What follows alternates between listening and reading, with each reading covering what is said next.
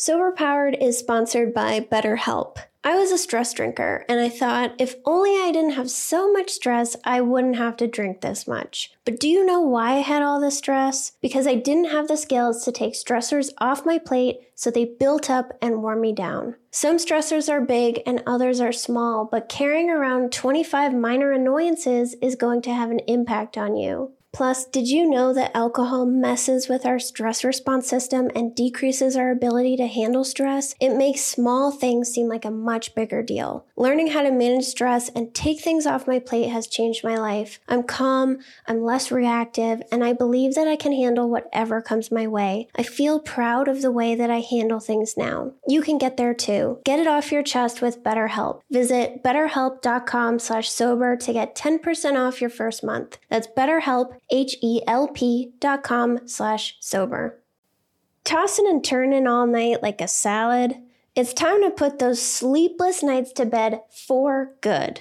Enter Tanasi, my sleep saviors, and they have science to back up their sleep, anxiety, and pain-relieving powers. Back in 2016, they invested a $2.5 million grant to Middle Tennessee State University to study the hemp plant. Turns out their special patent-pending CBD-CBDA formula is twice as effective as CBD alone and can be more effective than over-the-counter ibuprofen, acetaminophen, and aspirin. So if you're tired of tossing and turning like a rotisserie chicken, then Tanasi's got your back with their range of great products from tinctures to gummies to lotions. Tanasi is my go-to when I can't sleep or I have way too much anxiety. I'm so glad that I discovered them. So go to Tanasi.com and use the code POWER to get 25% off your order. That's Tanasi.com, TANASI, to get 25% off your first order with the promo code POWER.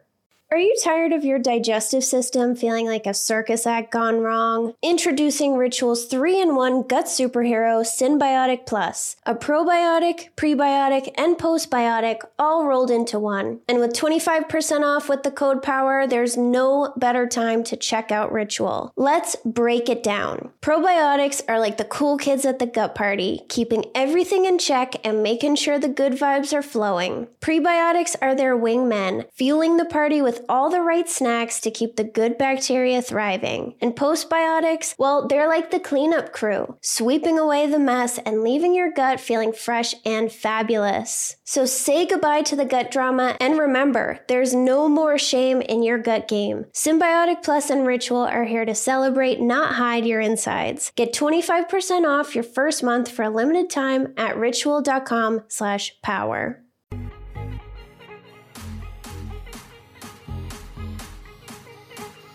I'm Jill, and this is the Sober Powered Podcast.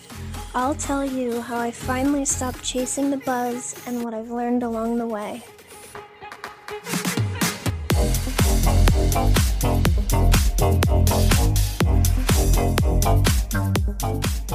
Welcome back to the Sober Powered Podcast. What I want to talk about today has actually been requested by a few of my listeners. So today I'm going to talk about sugar. So why do we want all the sugar when we stop drinking? In my experience, I never really cared that much about sugar. I cared a lot about it when I was younger, before I started drinking. And as soon as I started drinking, it was something that I could pass on every single time. I just never really wanted it. I would rather have more food or more alcohol than sugar.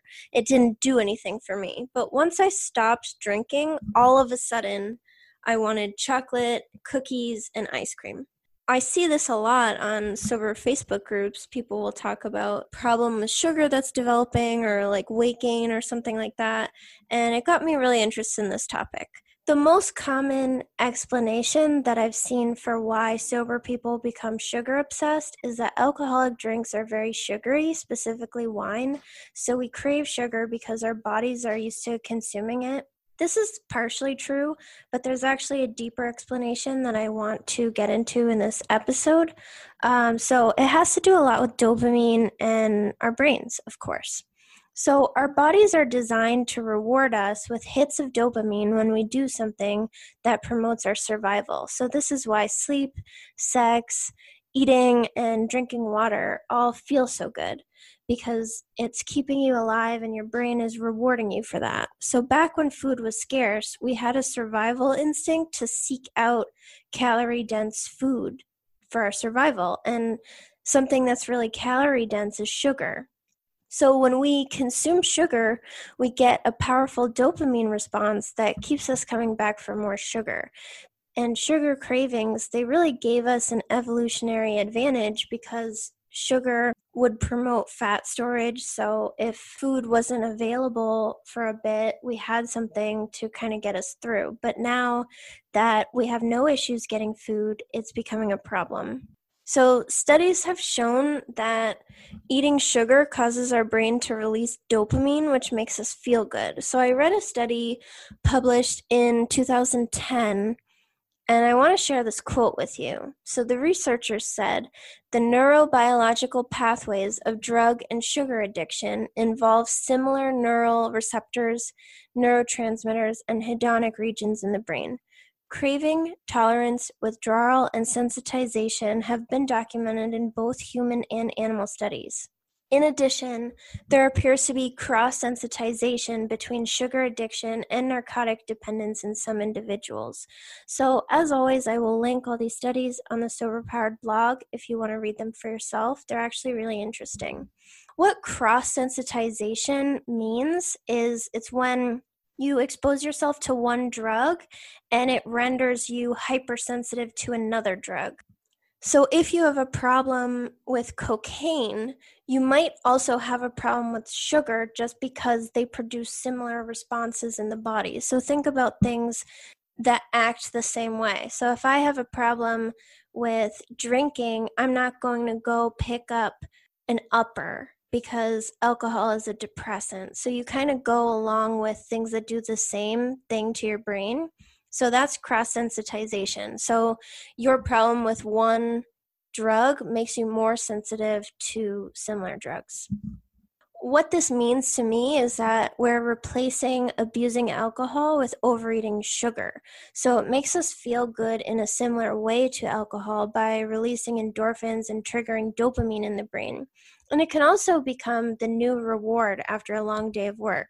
So I spoke a lot in episode 1 about conditioning and how we condition ourselves to want alcohol, and we can replace that conditioning with wanting sugar. So sugar becomes the new reward after a long day of work. It becomes the new way to celebrate or the new way to treat yourself, and you're conditioning yourself to need it or to expect it. So I have a lot of science that I want to talk to you guys about. So I had this podcast actually all set to go. I was ready to record. I had all my info. And then this morning, another question popped up in my mind. So I started researching it. And 3.5 hours later, I have a ton more info for you. So let's dig in. So several animal studies have shown that rats will actually prefer sugar over cocaine. So this type of study has been done in 2 ways. So they'll give the rats unlimited access to cocaine and sugar, and the rats choose sugar. But the more interesting version of the study is they get rats addicted to cocaine first, and then they provide them with unlimited access to sugar and unlimited access to cocaine, and they give up the cocaine of their own free will to go to the sugar. This is really interesting to me. It's not even that they have a little bit of cocaine and a little bit of sugar. Both are good. They totally give up the cocaine like it's, not even worth their time, and they go straight to the sugar. So what this study concluded is that the reward for sugar can surpass the reward of cocaine, and that sugar produces more symptoms than is required to be considered an addictive substance. So these symptoms would be binging, craving, tolerance, withdrawal, cross-sensitization, reward, and other things like that. Sugar has more of these symptoms than is required to be considered addictive. So I want to talk more about dopamine. So I alluded to this at the beginning of the podcast, but this all has to do with dopamine. So dopamine is our neurotransmitter that makes us feel good. So it's part of the reward system, and it's released when our body is anticipating a reward. So just like I spoke about in episode 3 when we talked about cravings, dopamine is released just in the anticipation of getting a drink, or in the case of this episode, in the anticipation of eating sugar. So I gave you guys the analogy about going to the bar and you put in your drink order and you immediately feel calm and relaxed, but you didn't even have anything to drink yet. And that's because just the anticipation of that reward, that drink, releases dopamine in our brain. So not even having the thing, just knowing that we're going to get the thing is enough to cause our brain chemistry to change and have more dopamine and more feel-good neurotransmitters in our brain. So this dopamine release creates more cravings and reinforces our belief that whatever it is we're seeking out is good for us because it makes us feel good. So like I said in the beginning of this episode, our reward system is evolutionarily designed to promote our survival. So when we do things that are good for our survival, it feels good for us. And drugs and alcohol hijack this reward system. So every time you use your drug of choice, you feel really, really good. And sugar acts the same way. It hits the same areas of the brain that drugs and alcohol do. So I think that's really interesting. And I have some cool MRI images and other pieces of data from what I've read to show you guys in the next few days on the Sober Powered Instagram.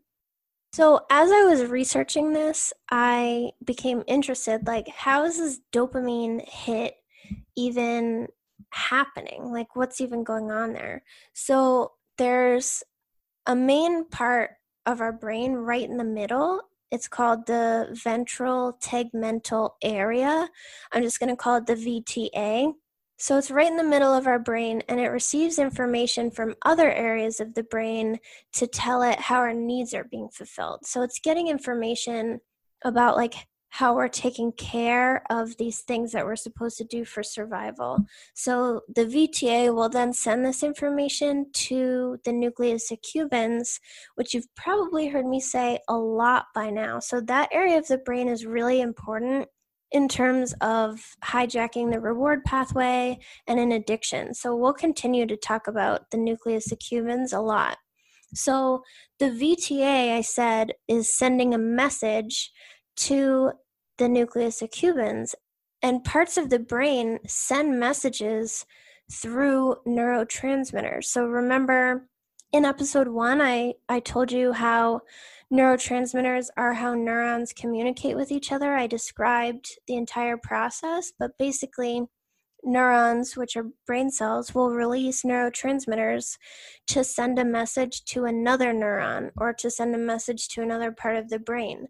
So the VTA sends this message about our needs being fulfilled through the neurotransmitter dopamine.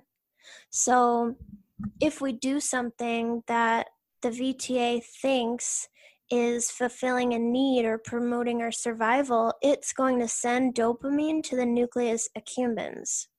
And when dopamine is present in the nucleus accumbens, it makes us feel good and it reinforces this behavior. So this is where addiction issues can develop. So you're reinforcing it from how good it feels. So I read another rat study from 2015, and in this study, they gave the rats no access to food for 12 hours, and then they would give them 12-hour access to a 10% sugar solution and food. And what they found was over the course of a few weeks, the rats gradually increased their sugar intake from 37 to 112 milliliters per day. So that's a lot of sugar just to be eating for these little guys. So they started off the first day of this experiment, they had only 37 milliliters. Only a few weeks later, they almost quadrupled that. So the researchers also found that dopamine levels in the nucleus accumbens increased by 130%. So that's a huge increase during the course of this study. So the more sugar that these rats ate, the more dopamine was released in the nucleus accumbens. So the VTA was sending signals that they're fulfilling a need, and sending dopamine out to the nucleus accumbens, and it's making them feel good. So it's reinforcing their desire to eat sugar. Other studies done on rats have found that rats binge on sugar once sugar addiction has been established. Like if they're not able to have access to sugar for some amount of time, as soon as they get access to it, in the first hour they will binge on it. And animals, like they don't really binge, like they don't need to do that. And I think it's really interesting that researchers find that when their brain chemistry gets messed up by sugar addiction, they start binging and having withdrawal and developing a tolerance. It's very interesting. So another rat study from 2010 gave the rats access to something called a cafeteria diet. So this means that they had a selection of delicious, energy-dense food to choose from. So the rats had free reign of the cafeteria. They could choose whatever they wanted to eat. So naturally, the rats gained some weight. And they also demonstrated compulsive eating behavior. And what this study found that was really cool, and something I will talk about later on, is that these rats had less dopamine receptors when they gain weight. So remember, a receptor is where something can bind. So dopamine has its own receptor that it can bind to. I read some human studies too, and the researchers in that study found that dopamine receptors decreased in obese individuals in proportion to their BMI. So as they gain weight, they had less dopamine receptors. And I'll tell you what that means to have less receptors in a moment.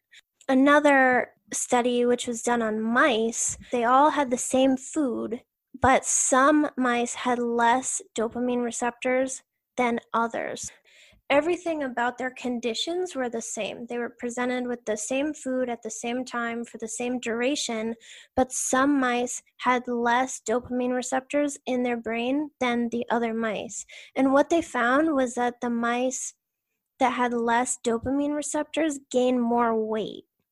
I'll remind you that's very similar to the human studies that found that dopamine receptors decrease in obese individuals in proportion to their BMI. So as humans gain weight, our dopamine receptors decrease. So if you remember from episode 1, I talked a lot about anxiety and how as we abuse alcohol, our number of GABA receptors decrease.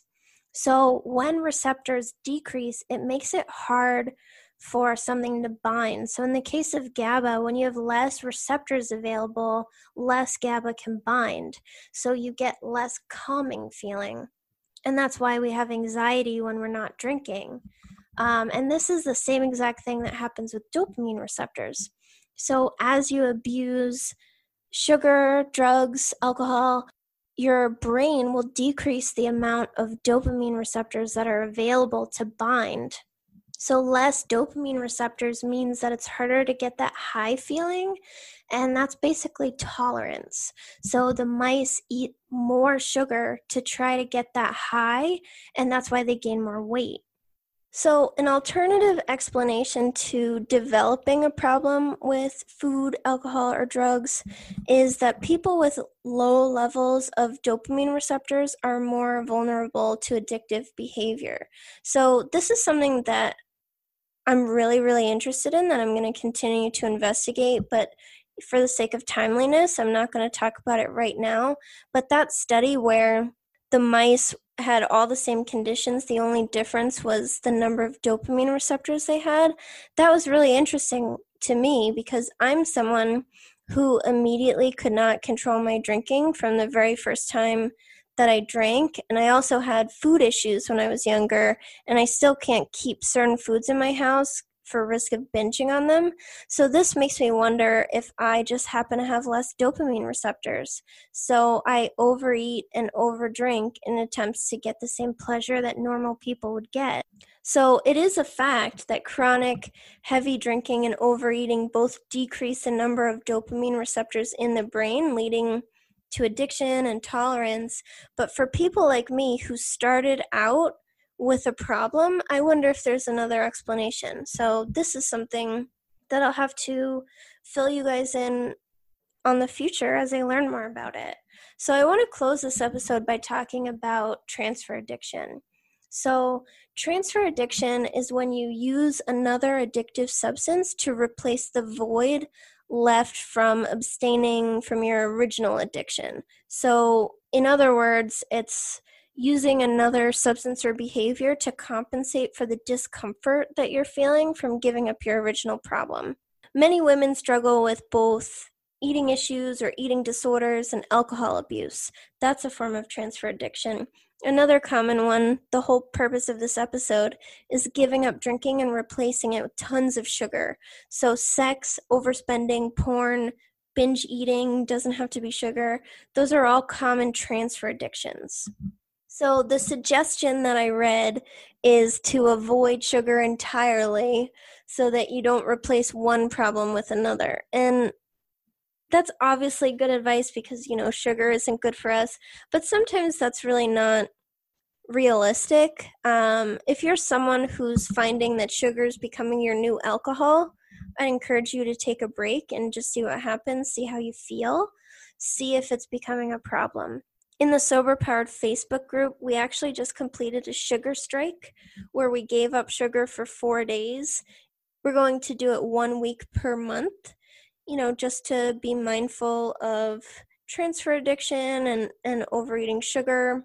And for me, with my history of unhealthy eating habits and alcohol abuse, I really don't want to force myself to give up another thing. So sugar was never really a big issue for me. I'm eating all the sugar right now because, quarantine, and I can, but I have successfully been able to give it up before, and I did during the sugar strike without much issue. So I think for me, a sugar-free week every month is a really great strategy. For other people, it might look like almost never having sugary junk, or maybe just limiting it to the weekend.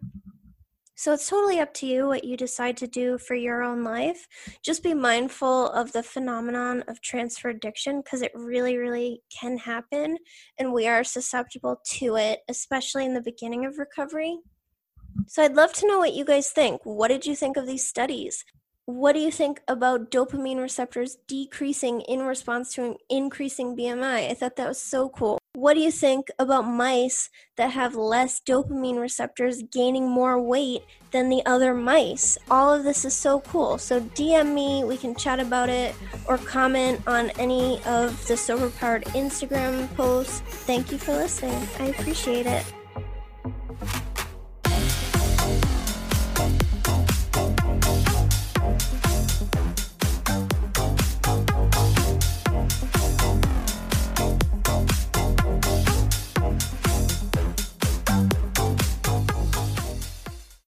I'm Madeline, and I'm the host of the Happiest Sober podcast. I got sober in my 20s after a decade of gray area drinking, and the greatest plot twist of all time was realizing that alcohol, the thing that I thought made my life the most happy and fun and exciting, was actually the exact thing preventing me from living my happiest and best life. My mom is 40 years sober, and she joins me on my podcast very often. I like to call her my part-time co-host, and I also bring you solo episodes where I share my top tips, tricks, and mindset shifts in sobriety, and lots of how-tos for navigating all the things sober, from weddings to parties to holidays to bachelorette parties to trips. I'm also joined by so many guests who come on and share their sober stories, and they're all so inspiring. I'm here to show you that life doesn't end when you quit drinking. In fact, it's very much the opposite. And no matter what your relationship was with alcohol, life can be the absolute happiest when you're sober. New episodes come out every Tuesday. You can listen to Happiest Sober podcast wherever you get your podcasts.